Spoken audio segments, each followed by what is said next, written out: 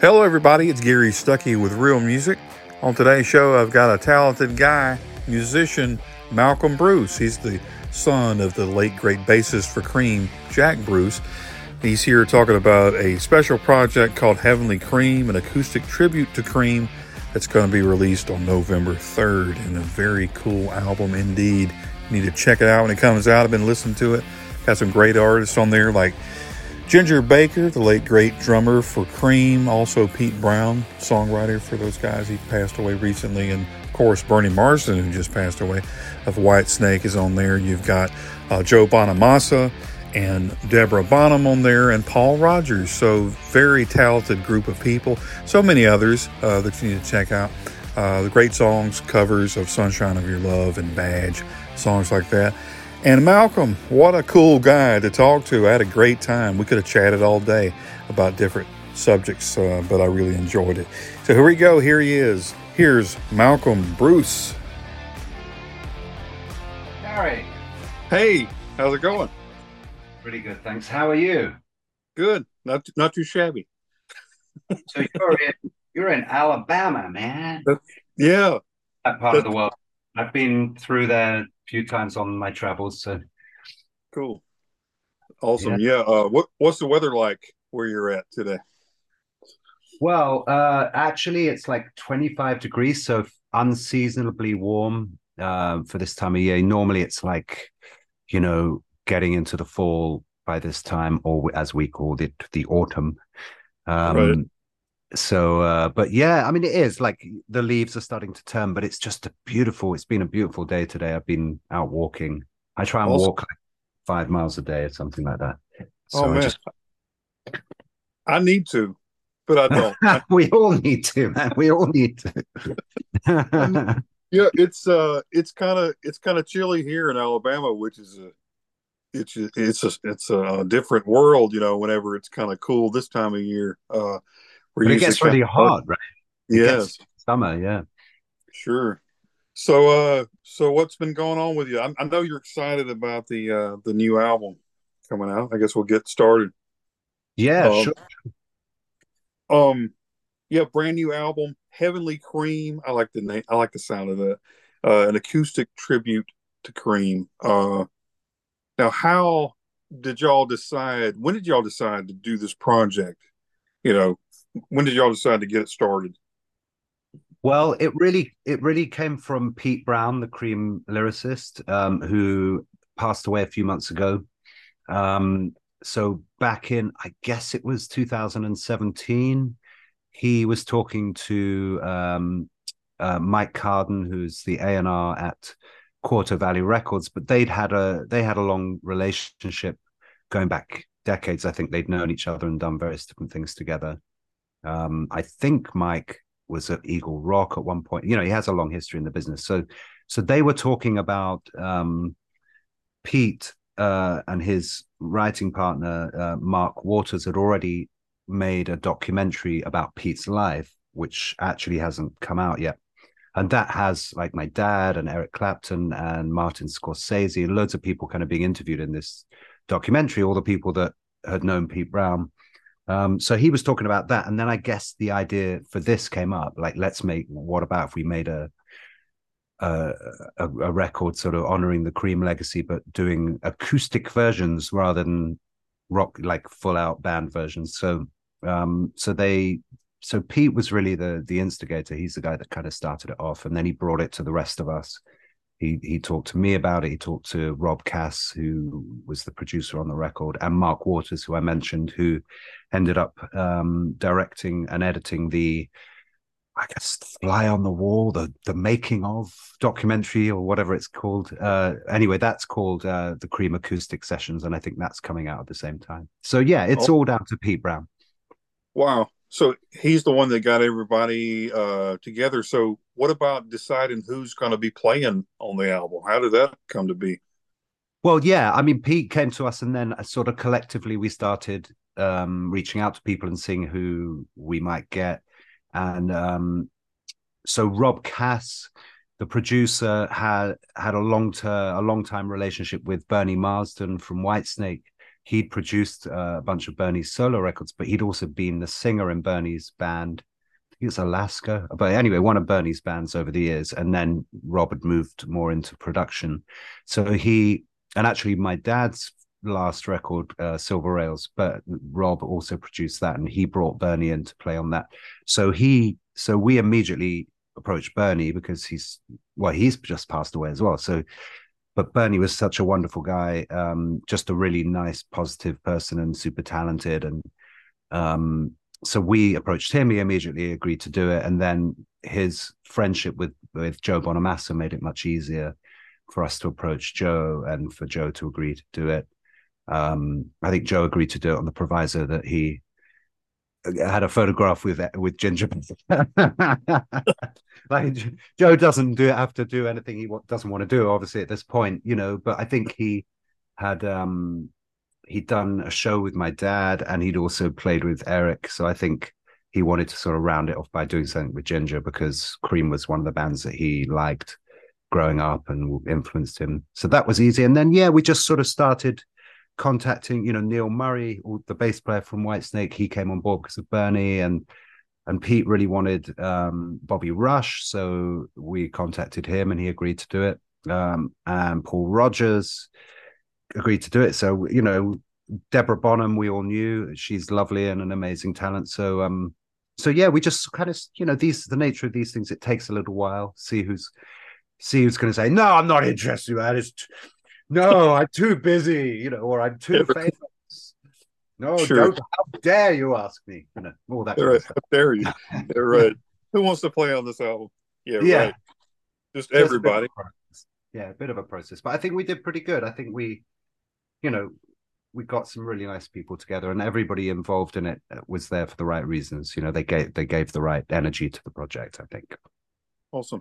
What was the atmosphere like and the mood like when recording this? I mean, you've got all these great people, and and of course, I guess Ginger Baker, his last recording, I'm guessing, right? So yes. What was that like? Just, being there, and especially looking back now that a lot of these people have passed away. I mean, when you just talk about it, they're not here anymore. Looking back, how special was that?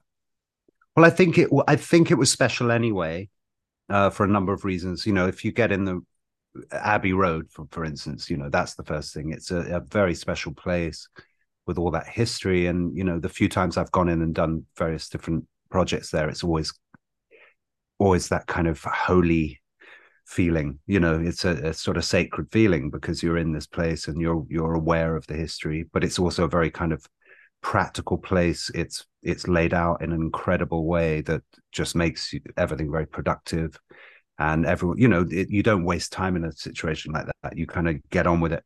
But it's also just everybody involved was very positive. So I mean, it was a special experience with all of those people. I mean, being in the studio with Ginger was amazing, but I think you're right. Like, certainly looking back on it now, I mean, Pee Wee Ellis, who was James Brown's sax player, and he was living in the UK with his wife, but had also been in Ginger's band for many years as well. So it was interesting, like getting people together that already knew each other. And now looking back on it, these people aren't here anymore. So I mean, in a sense, it's like a document of these people and their talent, and capturing them at the end of the road for them. But it didn't really feel like that, and the performances weren't like that. Everything was just wonderful. There was nothing weak about it. And I mean, Ginger's health wasn't great, but he played beautifully. So we were really, I guess we were all honored and proud to be there with him. And he was still Ginger Baker, of course. He was still, I mean, I knew Ginger for a lot over the years, but I wasn't super close with him, but I experienced the really friendly side to Ginger. And then I'd experienced the kind of gruff, fairly insulting side to Ginger, like it's just, the myth that he was the man and the myth, in that sense. I guess, it's a little kind of mythology surrounding him as part of the rock history that we all share. So yeah, it Sure. was fun. I imagine it was pretty fun. Now you play, I know you play all instruments, right? So, but you play Well, a few. mainly, well, you play mainly piano on this, right? Mainly I played quite a lot of bass, bass. piano, and I think guitar on one or two songs. So yeah, I mean, those are the three instruments. I sing and I play those three instruments. That's kind of what I do. I mean, I could play a very bad drum part if somebody needed it, and I did learn the violin for like 7 years, but I wouldn't claim to be a violinist, you know. But if you wanted some dodgy like long note in the background, then I could probably do that. Awesome. That's cool. The recorder, I can play the recorder. I mean, anyone can play the recorder. I'm sure there's all kinds of instruments. You never know till you try, you know. You gotta try.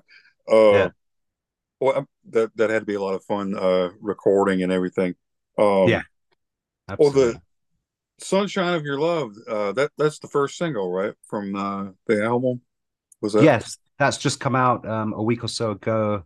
Um, and that's featuring Joe Bonamassa singing and playing guitar, Bernie Marsden playing guitar, Neil Murray on bass, me on piano, Ginger on drums, and Abbas Dodu on percussion, who is a Ghanaian friend of ours and friend of Ginger's, uh, as they call them, master drummer. And he absolutely is. He's one of the greats. So yeah, it was a nice lineup for that song. But you know, it's quite diverse as you've seen. You know, that each song tends to have a quite a different lineup. Sure. And it sounds great, you know, and I love the acoustic versions and the guitar. There's like a raw feeling, but it sounds like you're having fun. It just sounds like a bunch of friends sitting around jamming. I guess is basically what it was anyway, Yeah, but it yeah, it brings a lot of fun and excitement to the songs, you know. So I know yeah. You you got to enjoy. capture that. You got to capture that spontaneity. I think with this music, because that's in a way that's what the original guys did. You know, it was they were making it up and feeling it out. And there has to be a kind of looseness to it to some degree. I think it's music. It's this kind of music. You don't want to be too uptight about it all. Um, you got to have some feel in there. You know, hey, you're from Alabama. You know what I mean. Hey man, you know, of course.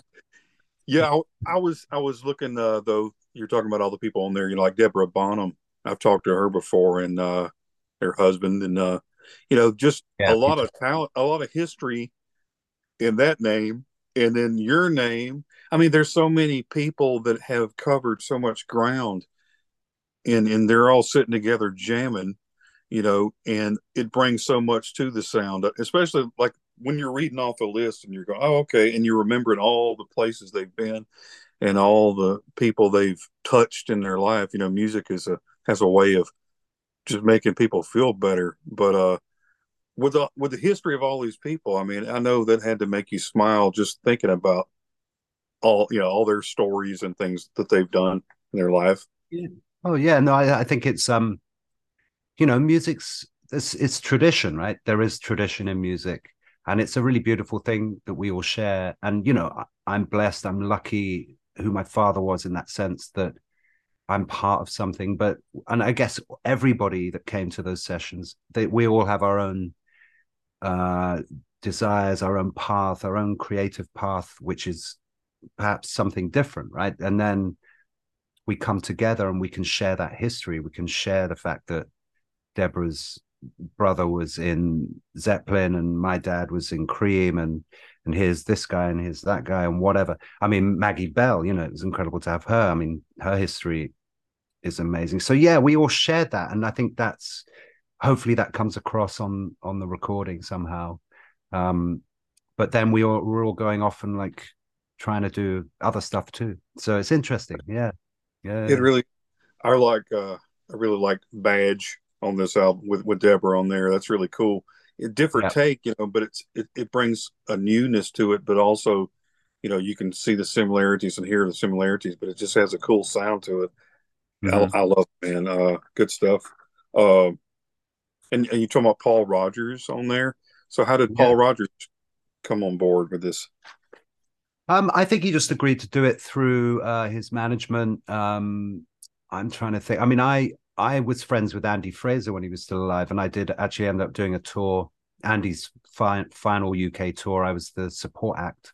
We did around 15 dates, probably about 10 years ago now, not long before he passed. So I got to know Andy pretty well, and I got to know Paul's kids, Jasmine and Steve, pretty well as well, and have done shows alongside them. But I don't know Paul. I think probably through Pete Brown, just get my management to call your management, that kind of thing. Yeah, right. But I mean, Paul, again, an iconic singer who probably, I don't know when was Free, like 70, 71 or something like that, 72. So, I mean, that little distance, I can imagine.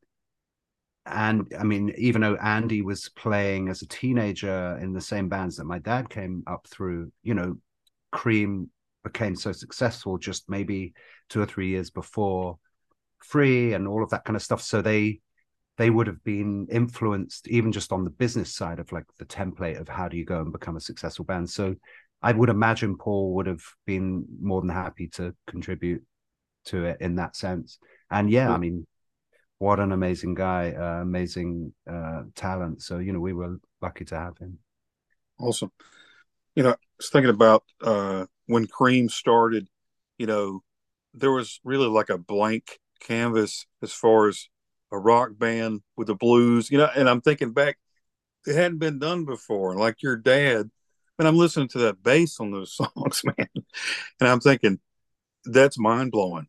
I mean, but it just sounds so just awesome, but back then there was nobody playing like that. So that had to be an experience, especially for you, growing up. Did you listen to that and go, I want to do that? How did you, I don't know. what was your response to that? Wow. Well, I try not to sort of overthink it. I don't know. I mean, I wasn't born when Cream was around, but obviously when I Right. was growing up, I heard heard all the music that they'd made, and then all the subsequent music that my dad made through all his projects and different band lineups and all kinds of things. So yeah, I mean, he was a unique force. He very much was an anomalous to the norm in so many ways. Again, I don't want to overthink that, because like for me, I have to do 2 hours of yoga and go to bed early to maintain myself. He was like a sort of different animal. Let's put it like that.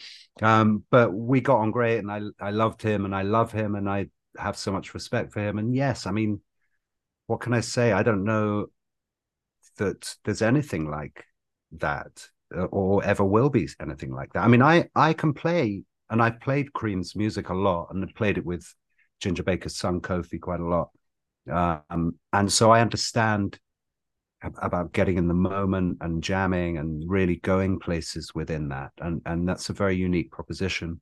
But I think obviously almost 60 years ago, when those guys actually came up with that, it is incredible to think about that. But then it's incredible to think about, those, Little Richard records or something, just the things that happened. And like or like in the context of my dad, he was in bands and they had the little black tie, and they were all sort of geeky looking and pallid.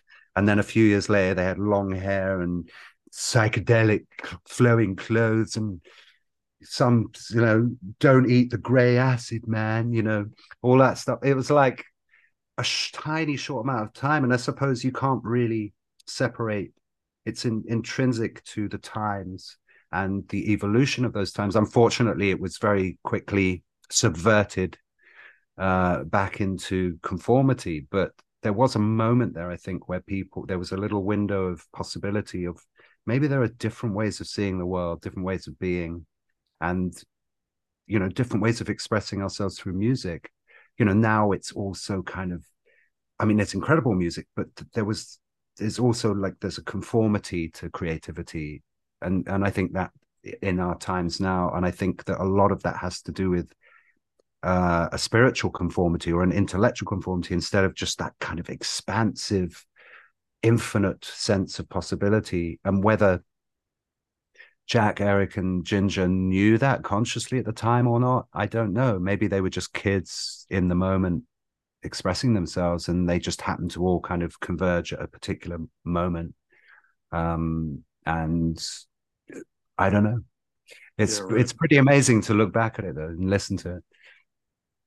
Yeah, I'm sure, it is for you and but just listening back, talking about magical moments and you can't plan stuff like that. I think, like you said, some of those things just happen, which I don't think anything just happens. I think there's a reason for everything.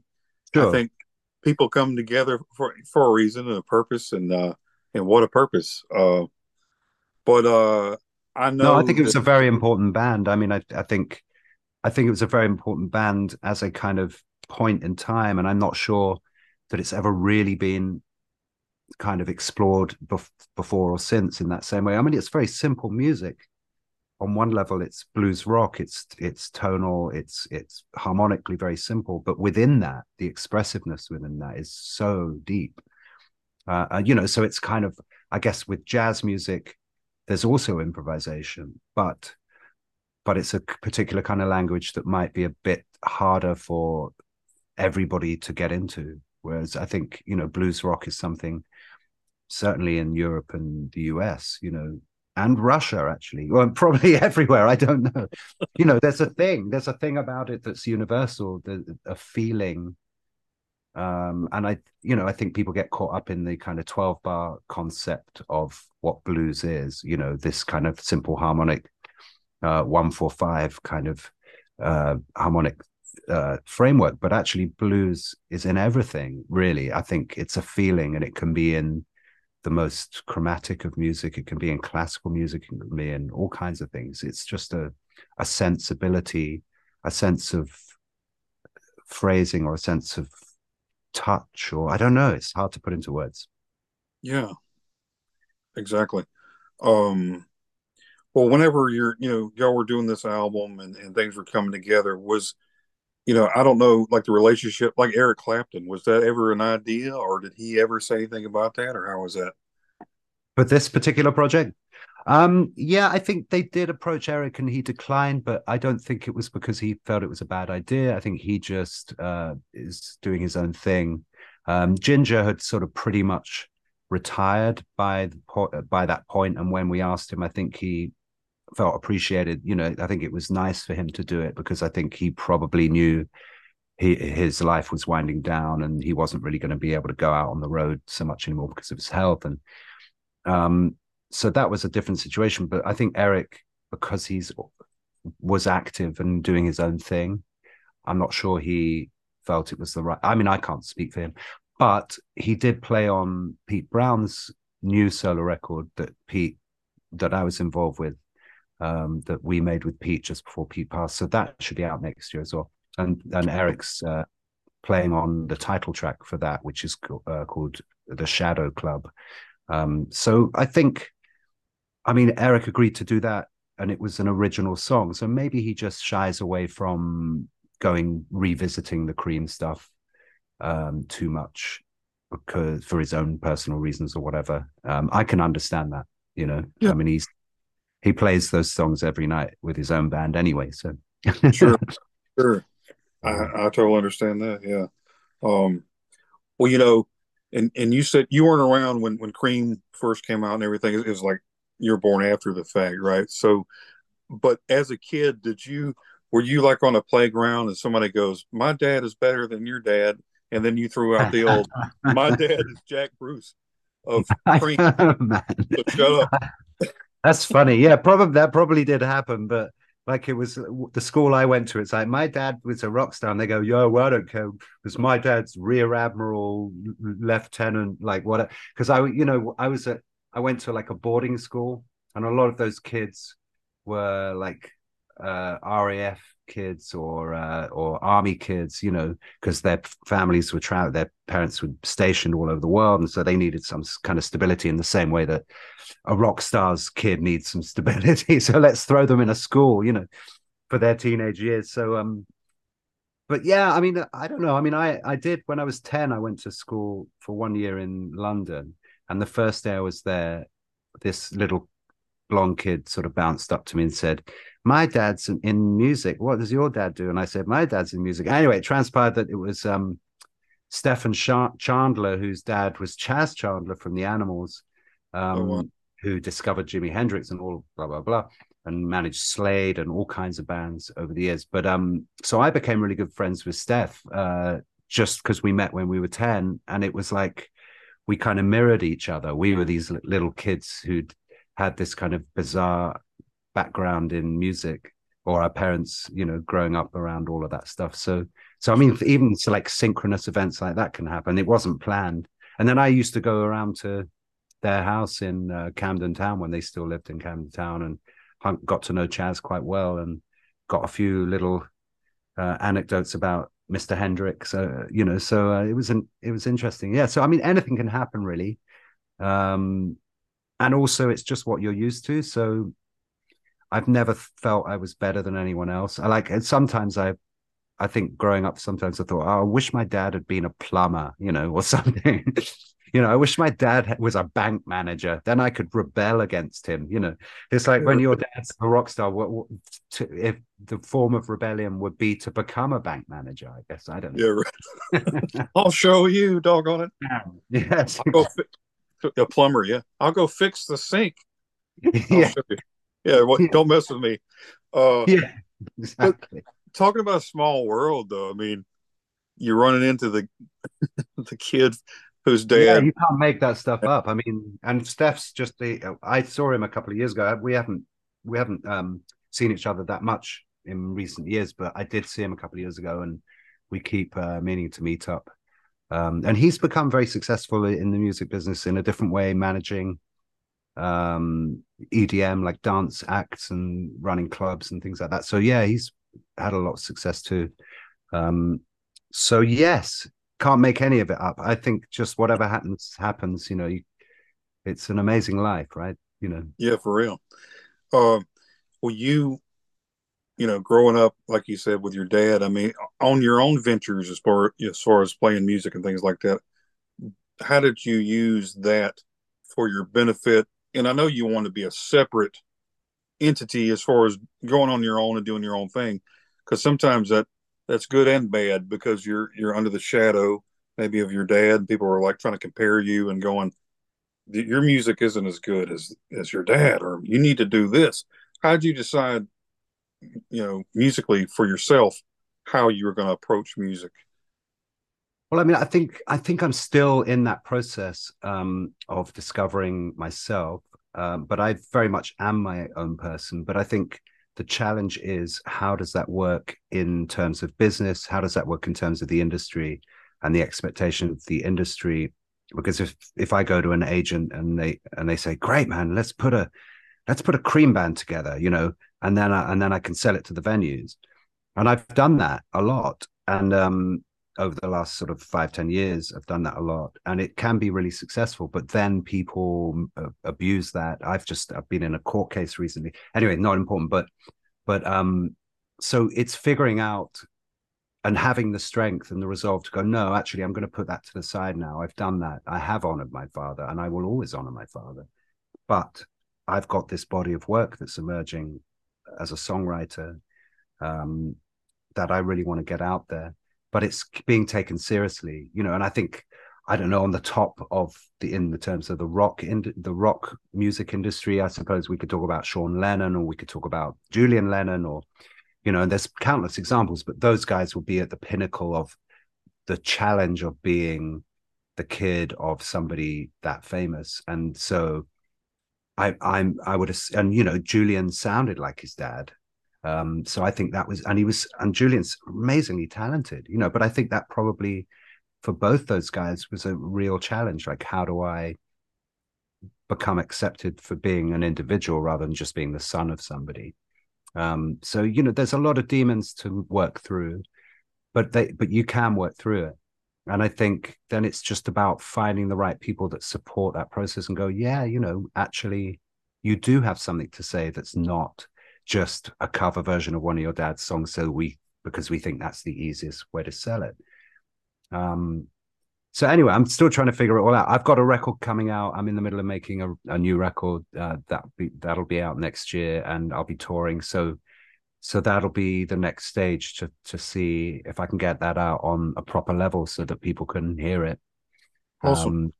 But at the same time, I'm really proud of this record, and I'd like this record to be a success too, because I think this music has become part of our collective tradition, and I think it should remain that. These have become kind of standard rock songs, and of course some of them were already, and Cream were covering them.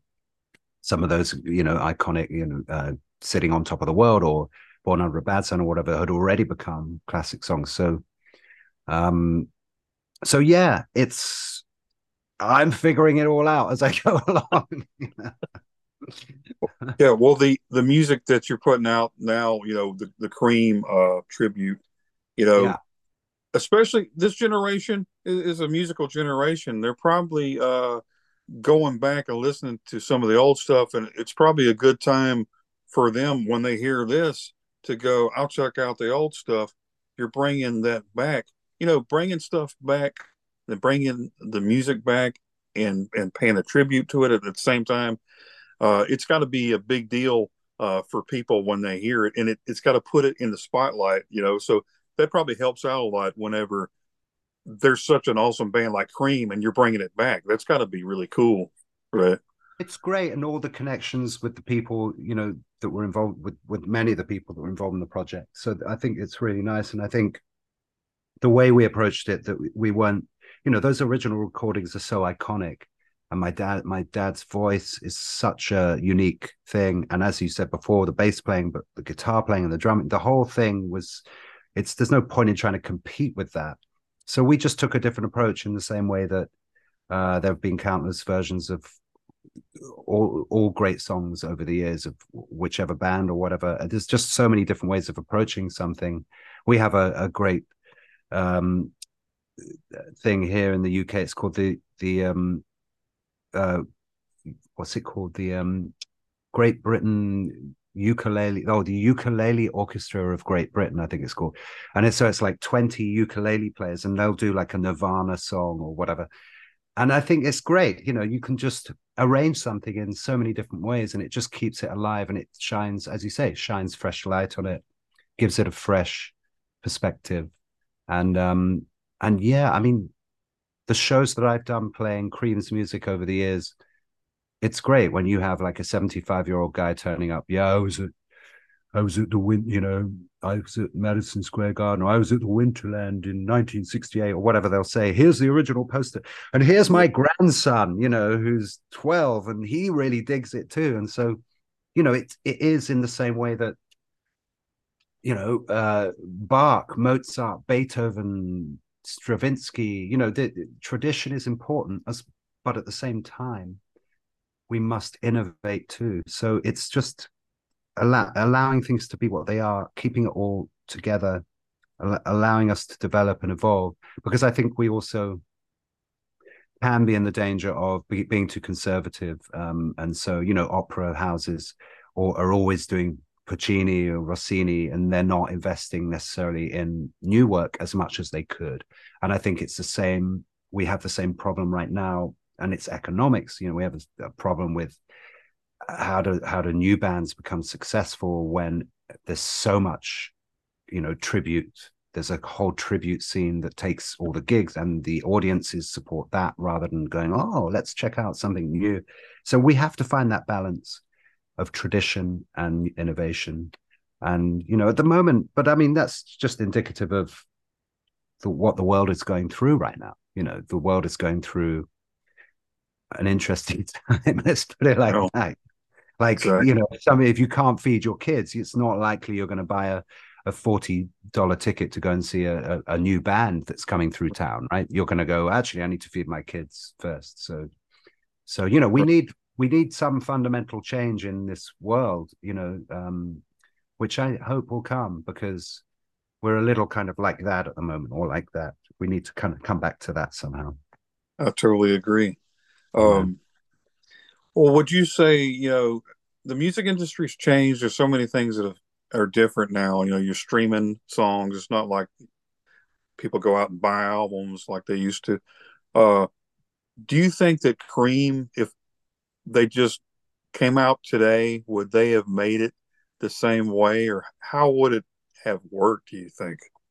Wow, that's a good question. I mean, I have thought about that before. I mean, it was in the UK scene was much smaller then, obviously, but it was still very competitive. I mean, I was watching some stuff like Liverpool bands at the time of the Beatles, and there were loads of them, and they were all really good.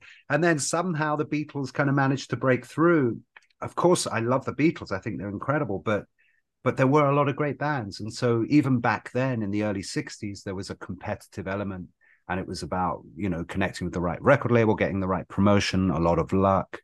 But the rhythm and the R&B, rhythm and blues, early 60s scene that my dad and Ginger and Eric came through. So bands like Alexis Corner, Blues Incorporated, and John Mayall, and, all of those early bands. I guess the Moody Blues came through in a similar way. The same little clubs, the Ealing Club, the Marquee, all of those things. So there was a little scene, and it was like they were gestating.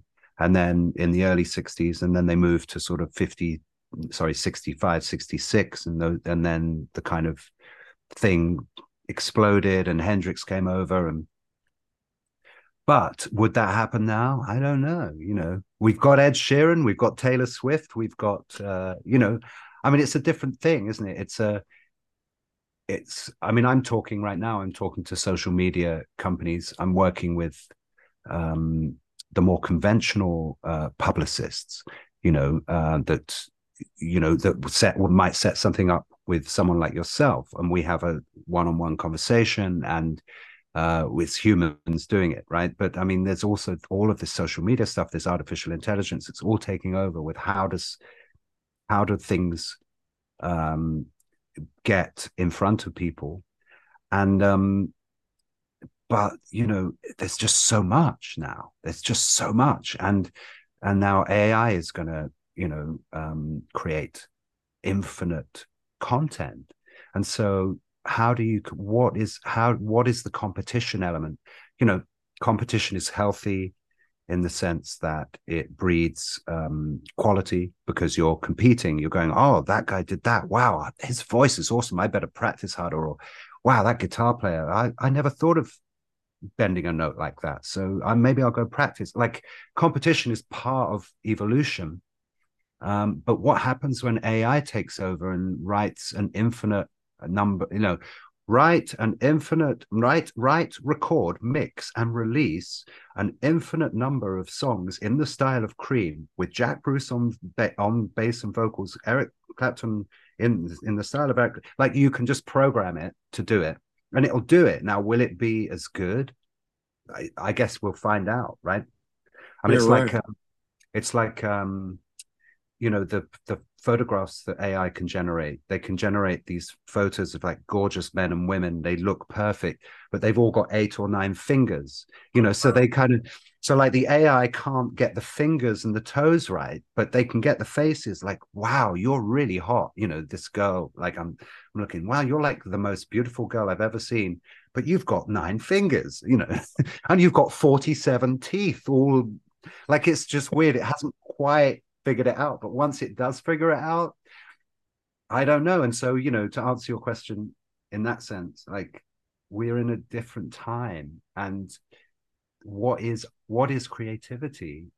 It's so beautiful to hear, like, some guys get in a room with one microphone and just play some real instruments, in that sense. But I don't know. I mean, I guess we're going to find out pretty soon. We're already finding out the implications of all that. Maybe it just decentralizes everything, but Well, I'm not sure.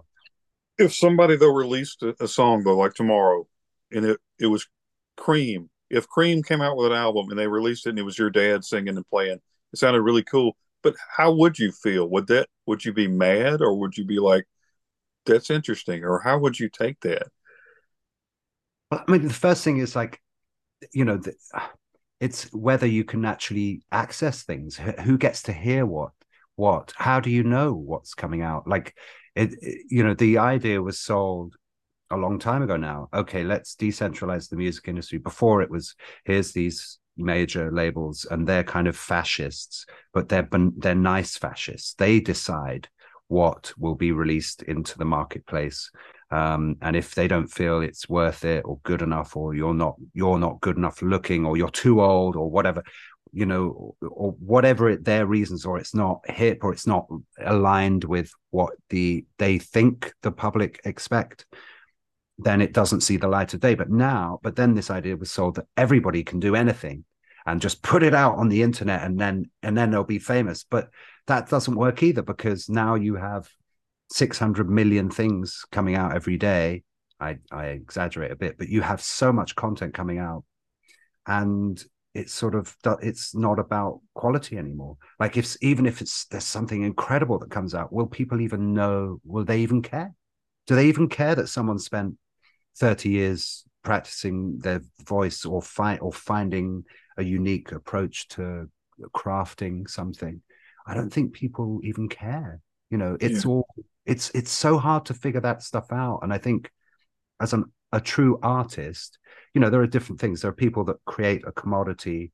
You know, let's get 10 people in a room and figure out what will sell, because that already sold. So let's mold it around this thing that already exists, because that sold 12 million. So we know that if we make it like that, but slightly different.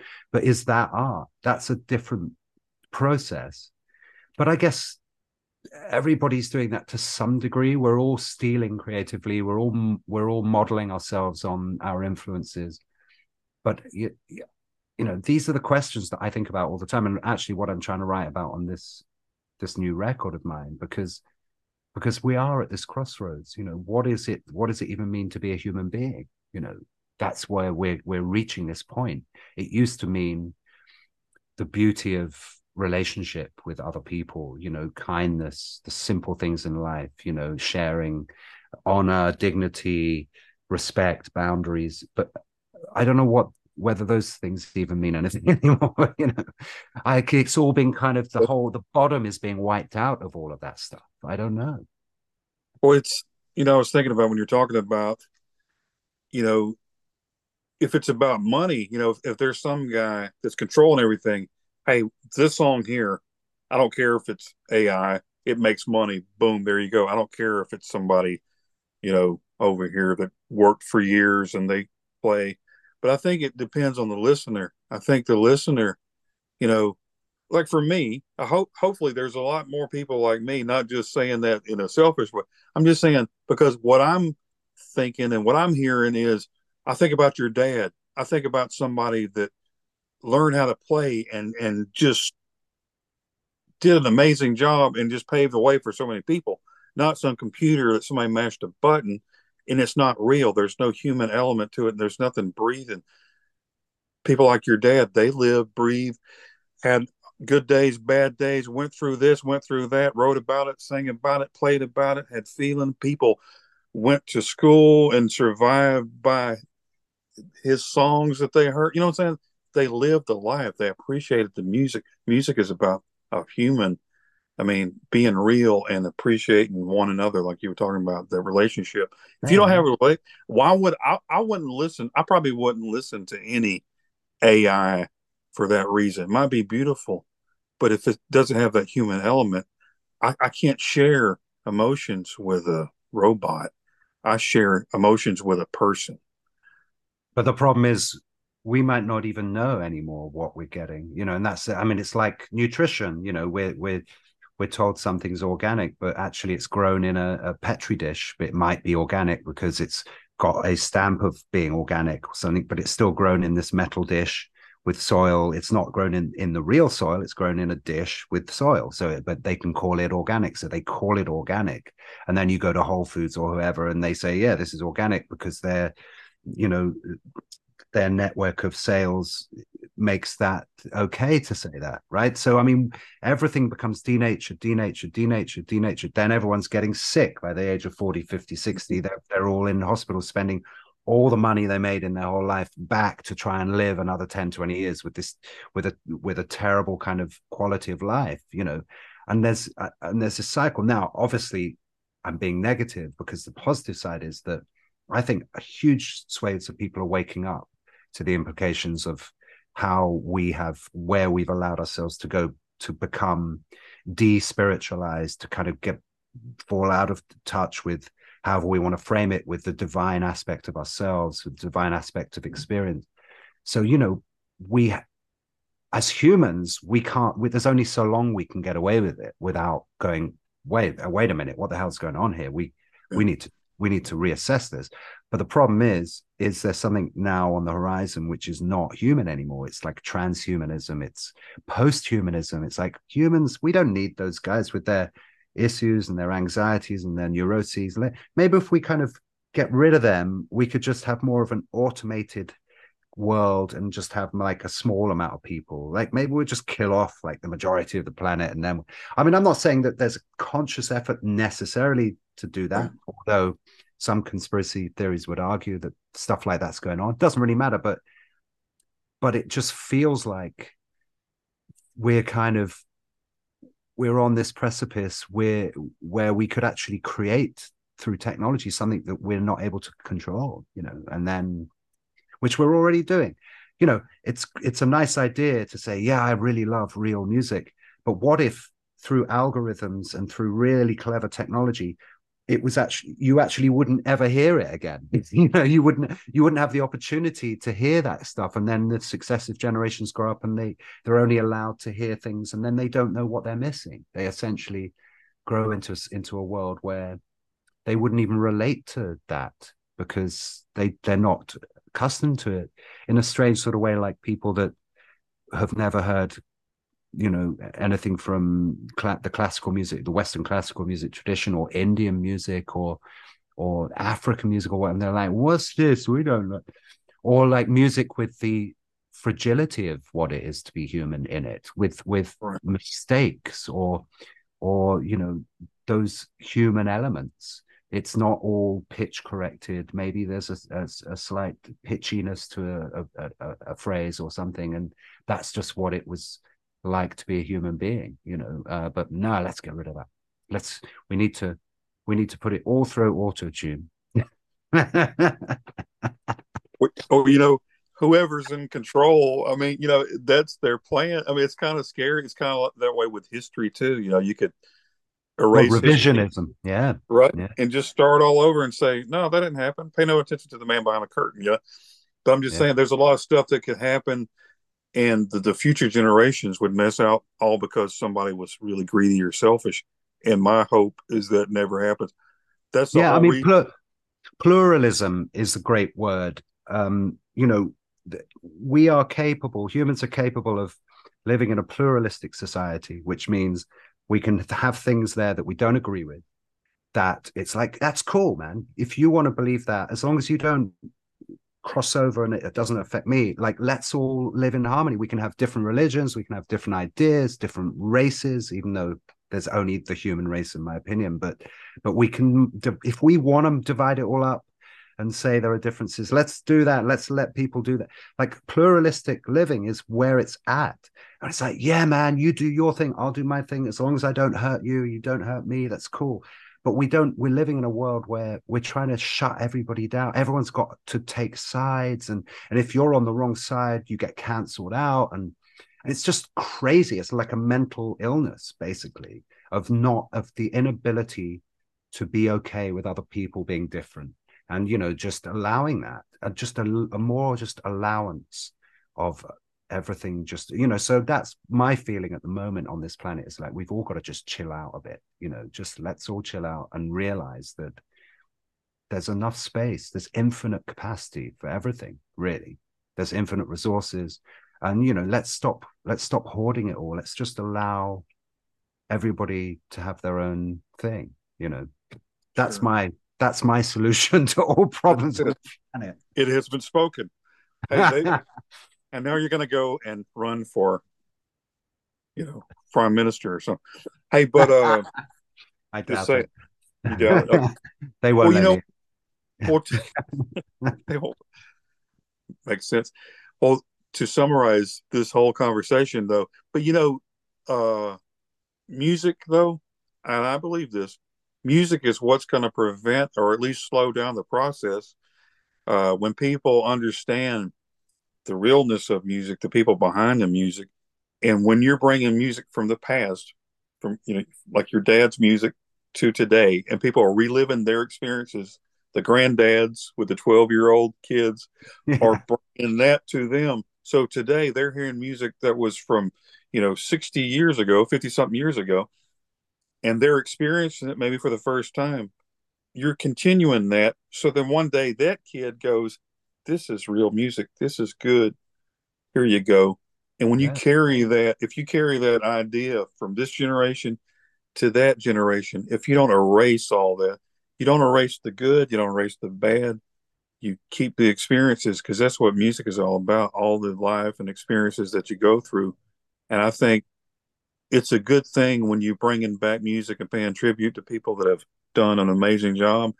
It's going to keep it going, and that's why I'm glad Yeah. that you're doing this project, this new Well, thank tribute. you, and I think especially in America, but over here in Europe too, there's a healthy live music scene of what you're talking about. People playing music together in the real humans doing that, interacting, and but it's hit by economics. It's struggling, but it's still there, and I think you're right. I think we do have a responsibility to keep it all moving. Having said that, there's nothing wrong with technology. I mean, an electric guitar is technology, right? I mean, it's not, we're not going, I clap my hands. That's it. I'm not allowed. It's not like the kind of fundamentalist approach to like, oh, music itself is wrong, because Right. because it's you're expressing something outside of like complete divinity. But I no, I mean, everything is artificial intelligence. Everything is technology. A pencil and a paper is technology. So it would be silly to dismiss it entirely. I think it's just finding a balance, and as you say, keeping the tradition going. And I think that's part of human nature. I think we're doing that anyway. But it is concerning, this whole kind of internet thing. But it's also great. It's interesting to think that some overlord in the shadows behind the curtain could have a switch, and they could go, "Screw you guys," click, and the whole thing would switch off, and everybody would go, "Wait a minute, what? What am I going to? My What phone am I isn't going to working. do? I don't know what to do with my hands." It, you know, it's funny. I mean, and I thought about it. The the generation, the kids today. I feel like I'm getting old when I'm saying that. The kids today. No, but if you have a phone and you're so dependent on that phone, like you said, somebody takes it away, you know what to do because you live without a phone for like me. You grew up without this little device. You used to Yeah, do this. I've seen both sides of it. Yeah, for sure. But you understand. You know what to do. You could survive. But when you're dependent on these things, like you said, some guy turns it off, and that might be the plans to become dependent. I think the safe thing is, hey, use this stuff to help you to make things better, but don't forget where you come from. Don't forget and understand what it's all about, just in case somebody pulls a switch. Because, Yeah. right? Yeah, I mean, I think, if I was a clinical psychologist, which I'm not, but, a clinical psychologist could probably explain, okay, it's part of the reward system that humans use. So, they get something at the phone, you get likes on Facebook or Instagram or Twitter or whatever, X, formerly known as Twitter. And, then you would actually, it's a dopamine hit, and so it's an addiction, it becomes addictive, and then and like all addictions, we can rationalize them very easily. Oh man, I'm gonna have that fourth cup of coffee, but it's cool, man. I mean, at least I'm not smoking crack, whatever it is that, like, how you kind of justify your, actually maybe one cup of coffee is okay, but four, and you're kind of getting a bit uptight there. You're holding your breath and you're like getting a bit aggressive, like, what are you looking at? Whatever it is, I don't know. So like we can rationalize anything. The human mind is kind of interesting, and and it can work in the relative field of experience. It can work in play tricks on us and all of that kind of stuff. So it's interesting. And yeah, I think maybe we should have some kind of guidelines of like, okay, only use your phone for 30 minutes a day and then switch it off and go hug a tree or go to the church or go to the mosque or meditate or do yoga or go for a run or like talk to your family or your friends or whatever it is, like have a balanced life. And but then at the moment, it's funny, sometimes you see people of a certain generation, on actually any generation, to be honest, and they're all sitting at the table and they're all on their phones messaging each other. So like the guy's like there looking at you, but you're messaging, hey man, how's it going? The guy's like there, he's like, yeah, it's going great, man. What are you up to? Yeah, I'm texting you. I'm sitting opposite you, texting you. It's like we've got to that point. So. Well, have you thought about this? I thought about this too. Talking about the guy in the shadows with the switch. In this whole social media thing, and I'm guilty too because I'll be like, why didn't he like my post? Or something stupid like that. Is that something wrong with me? Yeah. My life all depends on if they like my photo of cheese or something. But speaking of cheese, you're talking about, they do these little studies of mice. Let's see if he goes through the maze and puts a bell and if he gets the cheese, is there somebody in the factory watching us on Facebook going, let's see this little rodent, if he'll, it could be the comment, and if he understands that conditioning and that whole thing, there's somebody in a lab somewhere laughing at us because we're falling. Well, there is. I mean, fortunately or unfortunately, I'm not saying anything that people can't research, but all of the social media companies are in partnership with the 3-digit agencies. Let's put it like that. So, of course, it's data mining, and they are to whatever degree keeping tabs on the social forces that are unfolding. And I think, hey, if you're talking about terrorism or people that are plotting to do bad things to people, I think it's important that we do keep tabs on what's going on, because we don't want people to incite violence. We want to have a nice world, as much as possible. We have too much violence already. So, I mean, from that perspective, I think it's important to at least follow trends and have rules and guidelines on social media, but we shouldn't restrict freedom of speech either. And that's the problem, right? I mean, the problem with freedom of speech is it's called freedom of speech. So you can't restrict it. If somebody wants to have an opinion that you don't like, you can't say, well, you're not allowed to have that opinion, or you're not allowed to express that opinion. So and obviously with Elon Musk buying Twitter and turning it into X, we're seeing that unfold. We're seeing that particular platform go back to a lot of crazy stuff, but there you go. How do we restrict freedom of speech? Then it isn't freedom of speech anymore. I mean, but at the same time, hate speech should not be tolerated. But it's a subtle thing, isn't it? Yeah. I don't really have the answer. Before we had social media, what did we have? We'd go to the pub, or you guys would go to the bar, and you'd have a few drinks and argue about something, or you'd argue with your families, or you go, right, let's go out back and let's sort this out, or whatever. I don't know. Or we'd have wars, or we still have wars, unfortunately, but now we have social media, so everyone's got an opinion.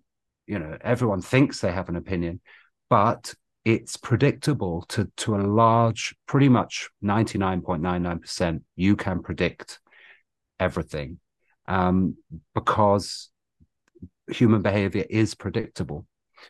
Human language is predictable, and then a tiny percentage is innovative and different and outliers, as they call them. So yeah, I mean, that's what's going on. They're watching us for sure, on whatever level. But I'm not sure that me and you are important enough to like, oh no, they're coming to take me away. I don't, because I'm just a musician guy, I mean, I might say something a little controversial in a song, but I'm not trying to hurt anybody. I'm just trying to express myself. But yes, I mean, we're right in the middle of all this stuff, aren't we? Like, I guess we're all figuring it out. And yes, if the shadowy cabal who have got their finger on the switch have an agenda, I'm sure they do, because we've all got an agenda, right? You know, to Right. some degree. So, you know, I think it's important not to just think, oh, this is all, it's all random. Of course, you know, a corporation is going to have an agenda to make money and to shape, subtly or otherwise, to shape public opinion in the direction of monetization, and conformity to ideas that keep those social forces within a, you know, a capitalist or socialist or whatever the society is going to be. You know, we've known for hundreds of, well, certainly for over 100 years now, we've known how to control people, control populations. We used to do it through religion.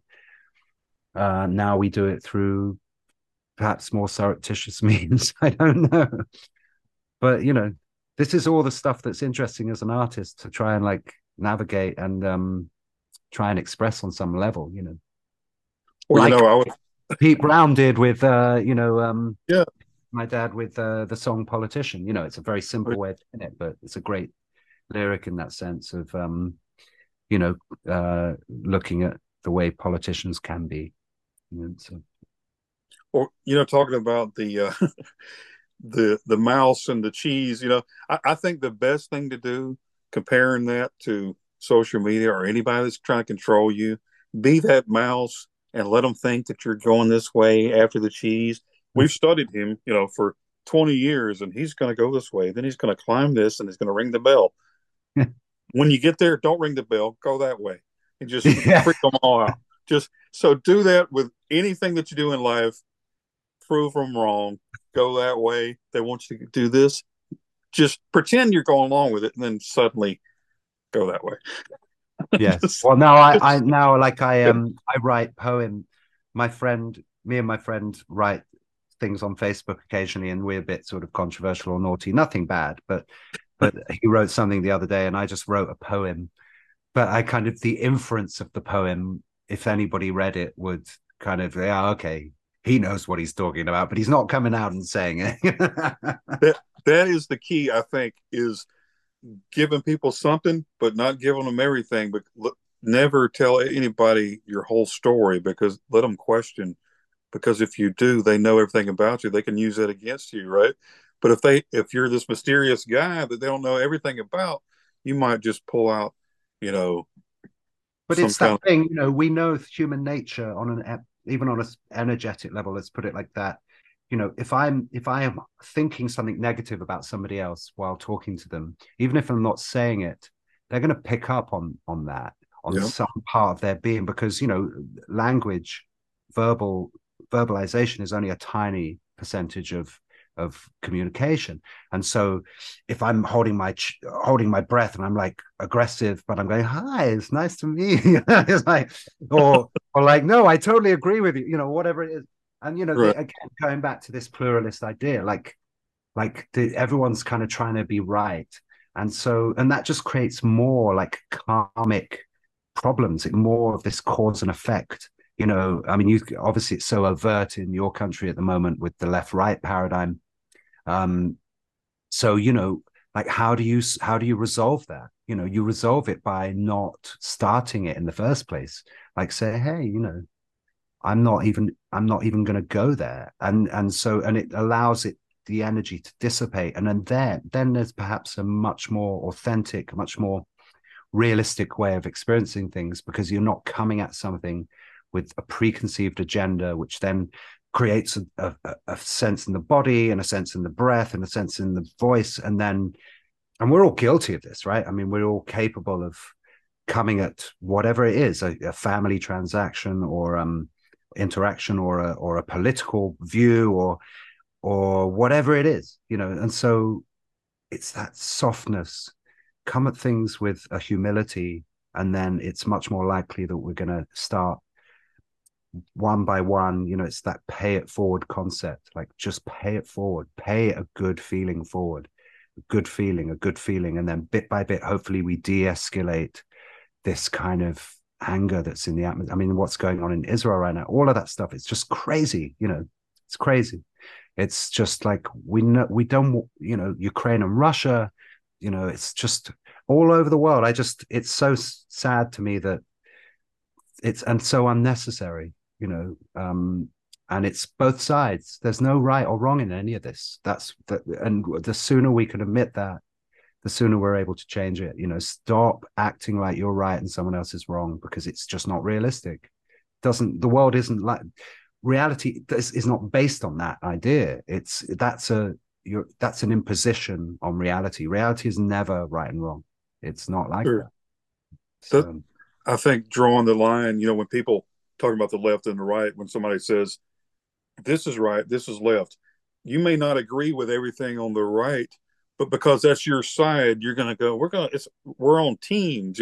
You can't be in the middle these days. You got. but it's also But swapped around, because the see, neoliberal concept in America is now like the more it's right backwards. wing, and the right wing is more like power to the people, man. And Well, it's like it, so it's all crazy. the paradigms have shifted and they don't mean anything. And it don't even, like you just said, it's like if that's your side, your side switch teams, and you don't even realize. So why even have sides? Why not just say we've all agreed that this is wrong? I know one thing: war never solves anything. Can we all agree on that? Yes, we can. Well, let's stop it. Yeah, war is this. War is That's it. money.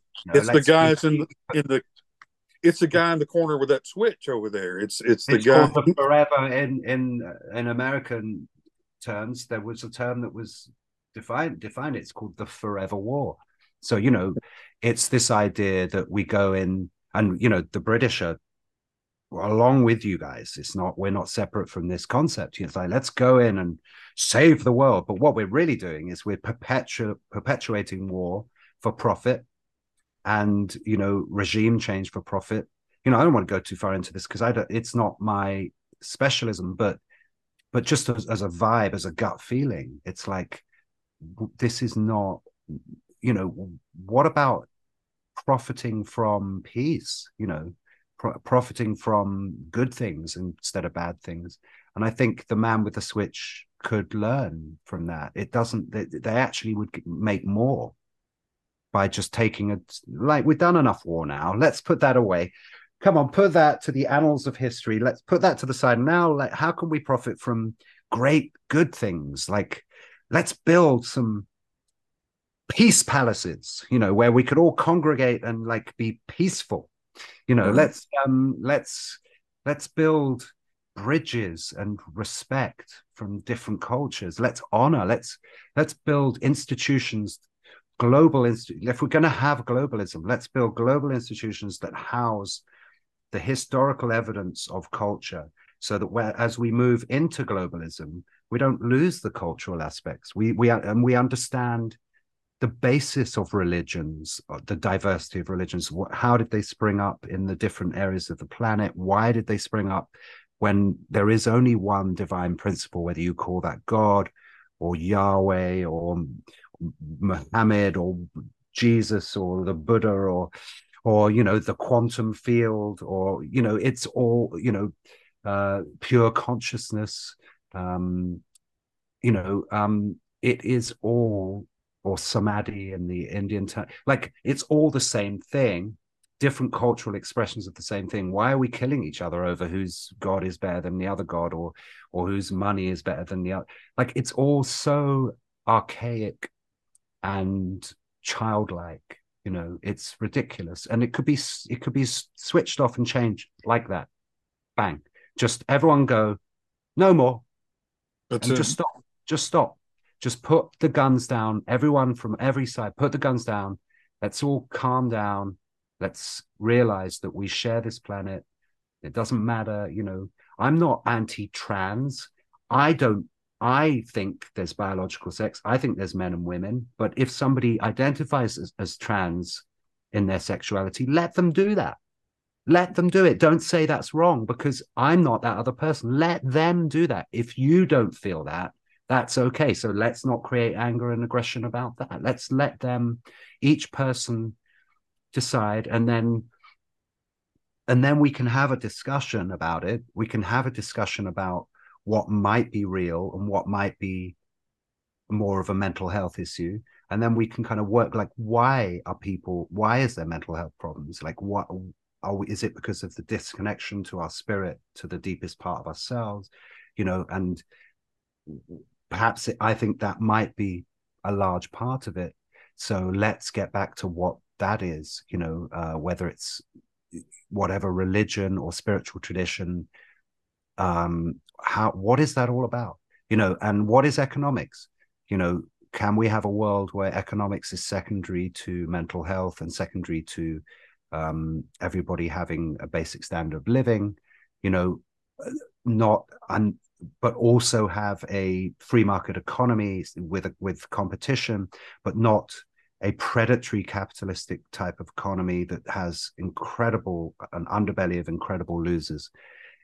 Maybe less than in historically socialist governments have had, but let's figure it out. Let's talk it through. Let's find the solutions that oh, you're a bloody commie red, let's kill you, or Right. you're a fascist, or forget all these things and just let's calm down and figure it out.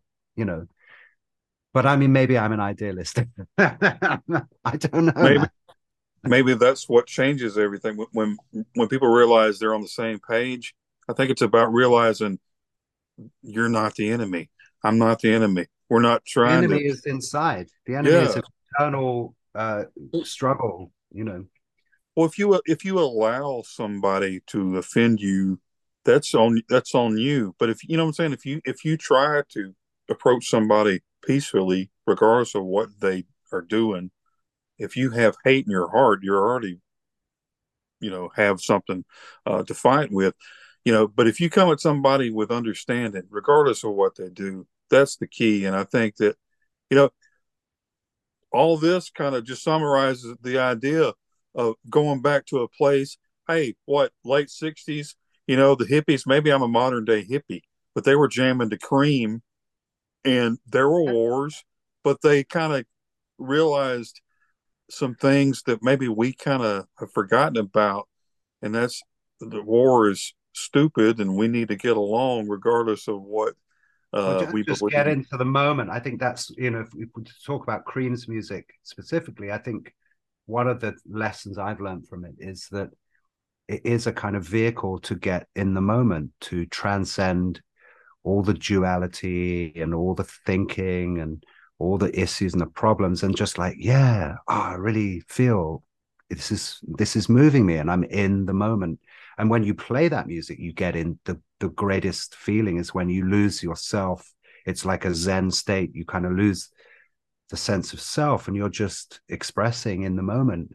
And again, it's like the humility in that kind of experience. There's a power in that experience, but it's also a humility because the agenda disappears, the trying to do or be something or everything, that all just evaporates, and then there's just what's happening. And that's the true essence of ourselves. And I think, as you say, we're probably both modern day hippies in that sense. Like that is the teacher, whether we call it God or whether we call it the quantum field in quantum mechanics. There is a field of experience that is beyond thought, that where all possibilities coexist, and we've discovered it in science now. We've discovered God in the science in that sense. We've discovered this quantum level of reality. It's unmanifest.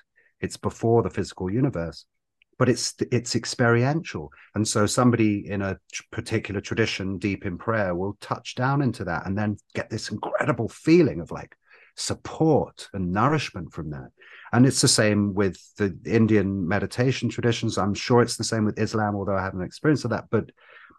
But all of these things are touching on that spirit, that ground state, and music can do that too. It can bring us into that sacred space where everything starts to make sense. We stop, the thinking falls away, and all the kind of conflicts in the thinking starts to fall away, and we're like, oh, yeah, man, great, all right.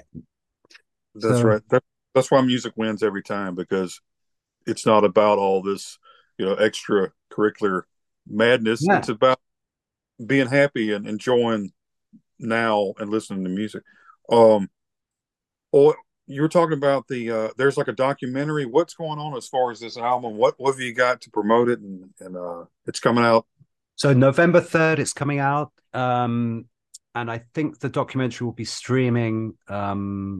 It'll be out by then. I've heard it might come out a little bit before, but I'm not exactly sure. But there'll be I'm sure there'll be websites. You can just type in Heavenly Cream.